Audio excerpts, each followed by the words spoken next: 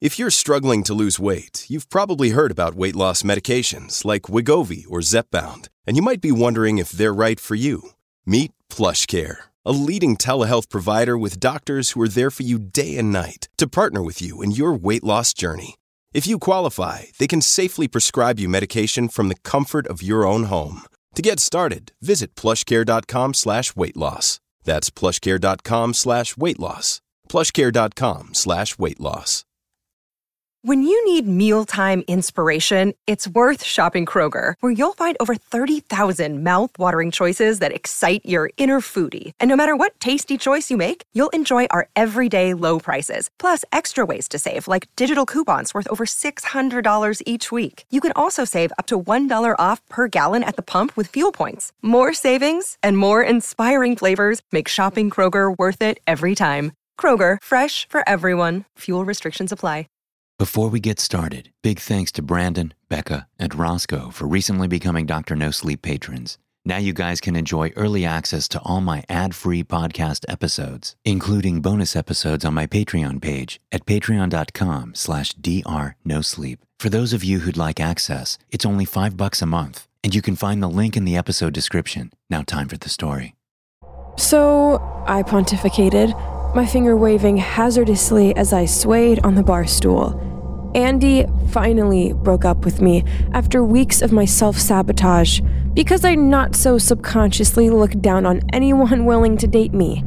Today's fight with my mom probably ended our relationship for good, and the cherry on top is that tomorrow's interview for the regional supervisor position is over before it starts because I'm up against the chief financial officer's niece. What do you say about that? She sighed and crossed her arms. I'll say that I'm sorry because this bar closed half an hour ago. I slipped off the bar stool without a word and walked in a semi-straight line toward the exit. I always feel slightly underwater when I'm drunk because the world gets wavy and no one can say anything to hurt me. And of course, because enough of it will kill me. I chuckled and pushed my way through the door, stepping into darkness. Shit, I mumbled as the latch clicked shut behind me. I'd gone into the alley instead of the street, leaving me to wander in complete darkness until I picked my way out. I looked to the wavy light ahead, balancing delicately as I moved toward it. There must have been an echo, because every one of my steps was immediately followed by another. No, not an echo. Someone was following me. I expected a jolt of adrenaline, but none came. I was okay with being followed.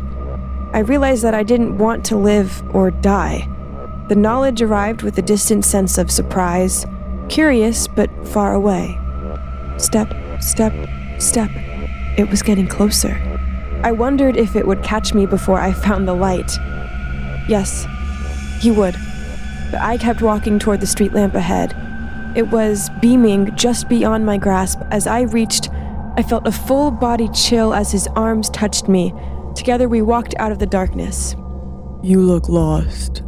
His words were colder than his touch. I pulled my arm away like it had been burned, then turned around to face the man. He wore a gray trench coat that appeared nearly black at the edge of our dark alley. It suited him. He definitely looked the part of an alley pervert. Do you love your life?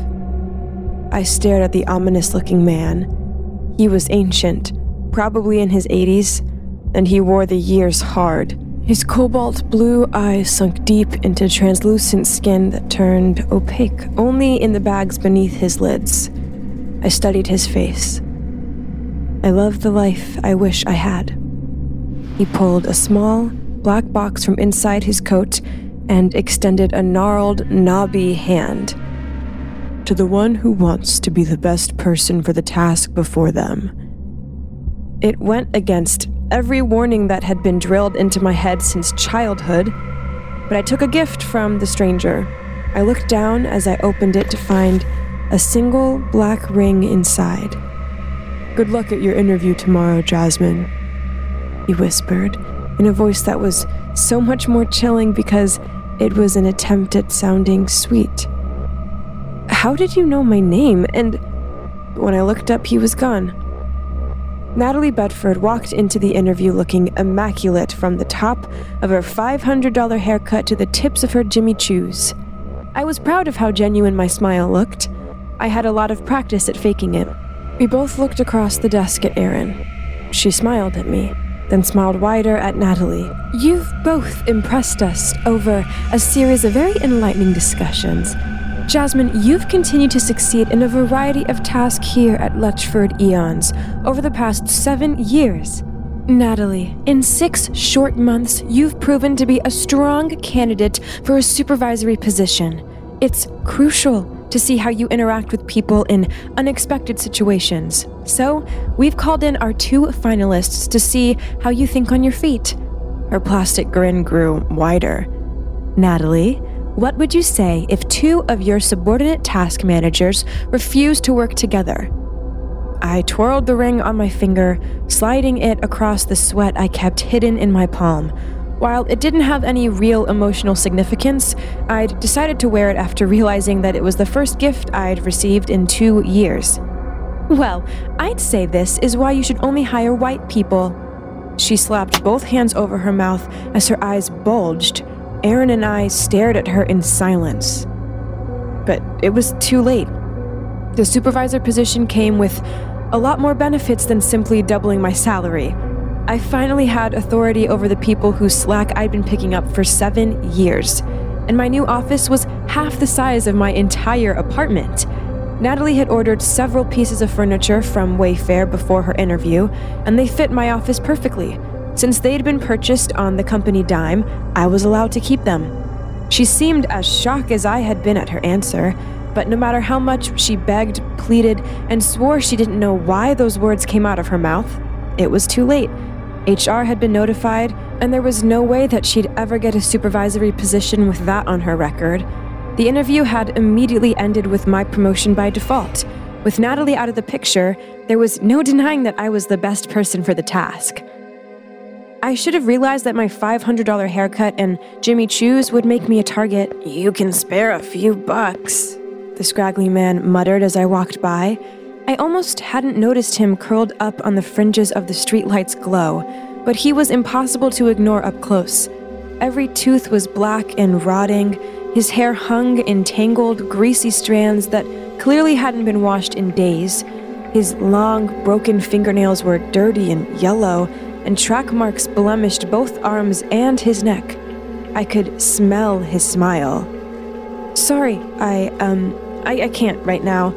It wasn't a question, he pressed, stepping forward. Click. He'd drawn the switchblade before I even realized that he was moving his hand. I looked frantically around the dark street to realize that we were completely alone. He'd planned this attack carefully. I stepped back, trembling as he moved forward. I squeezed my purse with my left hand and covering the ring with my right thumb, fruitlessly hoping to protect them both. Only one of us is leaving with your cash, he gurgled, raising the knife higher, and I don't think you're up to the task. What? I gasped. He reached for the purse as I raised a hand to protect myself, and we both stumbled, his arms pinwheeling while I spun around and he lost his balance. He hit the ground with the sickening crunch thud of a watermelon colliding with human teeth. He groaned and rolled over. The knife stuck out of his chest. Its blade lodged between his ribs. Frothy blood churned a continual stream of air bubbles from the open wound. I was watching a human lung deflate. His spinning eyes finally found me. The man's cracked lips tried to form words that couldn't escape from a dying lung. He wanted me to help him. I reached in my purse for the phone. Then I stopped. We were completely alone. I hesitated. Then I ran. I tapped my finger against the steering wheel as I hugged the curves. This, technically, was the long way to work, but that was a deliberate choice. Route 1913 added 20 miles to my trip by making a rural loop around the city, but it cut out all traffic, and the BMW M3 was a hell of a lot of fun on winding country roads. I spun the ring on my finger as I smiled, lifting my hand as I reminisced, finally telling Roger in accounting that he needed to spend more than 10% of the day on his actual job. The ring bounced off. A jolt of fear shot through me as I instinctively dove after it, slapping the floor in panic. I knew I shouldn't take my eyes off the road, but I only took half a second to grab it before I was looking out the windshield again. The car was still going straight. I relaxed. Then I realized I had changed lanes and was about to drive into oncoming traffic. I overcorrected just as a bridge came into view, and there was no doubt that I was going to crash. The car had too much power before the turn, and all I could do was brace myself. It spun so violently as it crunched and crunched and crunched and crunched, and I was reminded just how tiny and fragile my body was against a world that truly didn't care if I died. I wasn't upside down or right side up when the spinning stopped, because it's impossible to know which way gravity works when everything you feel is pushing back. All the world was smashed, and I couldn't move in this claustrophobic prison that kept me mangled on all sides. I didn't have enough energy to cry. It took several seconds to find my right arm. It was still attached, but felt wrong, like my elbow had forgotten which way to bend, and my shoulder was a long way from where it should be. I was glad the arm was pinned out of sight beneath my body, because I was terrified of what it looked like. I wanted to pass out, but that release eluded me. Hazy, semi-consciousness untethered me from understanding, with enriched pain serving as the lone chord between stark reality and fever dreams. Mom and Andy and 1,000 other images stood large and wrapped me in giant hands, crushing my chest so that I couldn't inhale. I awoke to the taste of copper in my mouth and the feeling of drowning. The car's metal frame had closed so tightly around me that I couldn't take a full breath.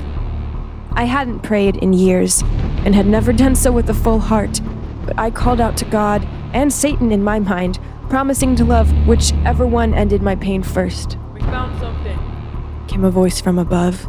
It sounded distant, like it was filtering through a swimming pool that wanted to drown me slowly, but they came closer, and I made the stupid choice of letting myself hope. We're going to set you free. Just hang on for me, okay? I turned my head slightly, stopping when shards of glass pressed into my soft cheeks. I didn't even try to cry.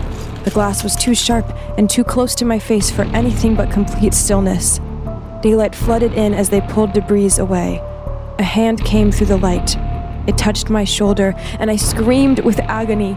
The arm bounced back in shock as I heard the unmistakable sound of tearing flesh, just like a raw chicken breast was being pulled apart by its fibers. Holy shit! Mitch, your arm! The second voice was close, very close and filled with panic. It must have been the paramedic's partner, and he sounded like a man about to lose control. There's so much broken glass. I told you to stay back. Mitch, fuck! Bleeding, it's everywhere! Okay, Jim, listen to me. I've severed my brachial artery. Listen, we don't have much time. How are you so calm? Look at your fucking arm. You're going to die. Mitch, stay quiet and listen. This is what being a paramedic is all about. We stay calm. This is a rough situation for your third day on the job, but I need you to stabilize my arm before I lose consciousness. My heart beat faster with each word. I wanted to cover my ears, but my arms were still pinned. Okay, Mitch, I'm calm. The second voice responded in a slightly less terrified tone. Okay, holy shit, is that a pool of gasoline? Mitch, the entire undercarriage is sparking, and the smell is getting worse. I nearly puked when the odor hit me. Somewhere nearby, a lot of gas was leaking. Jim, Mitch groaned in an extremely tired voice. We're very short on time. I'm about to... Look, if you want to be the best paramedic possible, then prove it through whatever task fate hands you. Oh, shit. I rubbed the ring. I'd slipped it back on my finger just before the accident, and it sat snugly at the base of my finger. I tried to slide it off. It didn't budge. My arm was too pinned, too mangled for even such a simple task. I wanted to sob, but the car kept my lungs from expanding wide enough. The sparks hit gasoline. Mitch, can you hear me? In the ensuing moment of silence, I heard the first flicker of flame. Oh shit, Mitch, we have to get the fuck out of here. Mitch remained silent. I'm sorry, he sobbed. I'm so sorry. I should have never been a paramedic. I should have never been here at all. The receding sound of his footsteps was quickly replaced by the noise of a growing fire. For the first time, I spoke. I didn't realize it before, I moaned. "And I'm sorry. Please, somebody hear me. Please." I cried softly as the glass cut my face. "I want to live." My leg was suddenly wet. Heat followed. The fire was still small and would nibble at little bits of me while it prepared for the main course. I sobbed openly now, not caring that my cheeks were getting cut to ribbons as the heat began to roast my leg meat right on the bone. Thanks for listening. If you're tuning in on Apple Podcast, please take a minute to leave a review. Your review directly helps the podcast grow and allows me to continue coming out with the best horror stories on the internet. Thank you so much.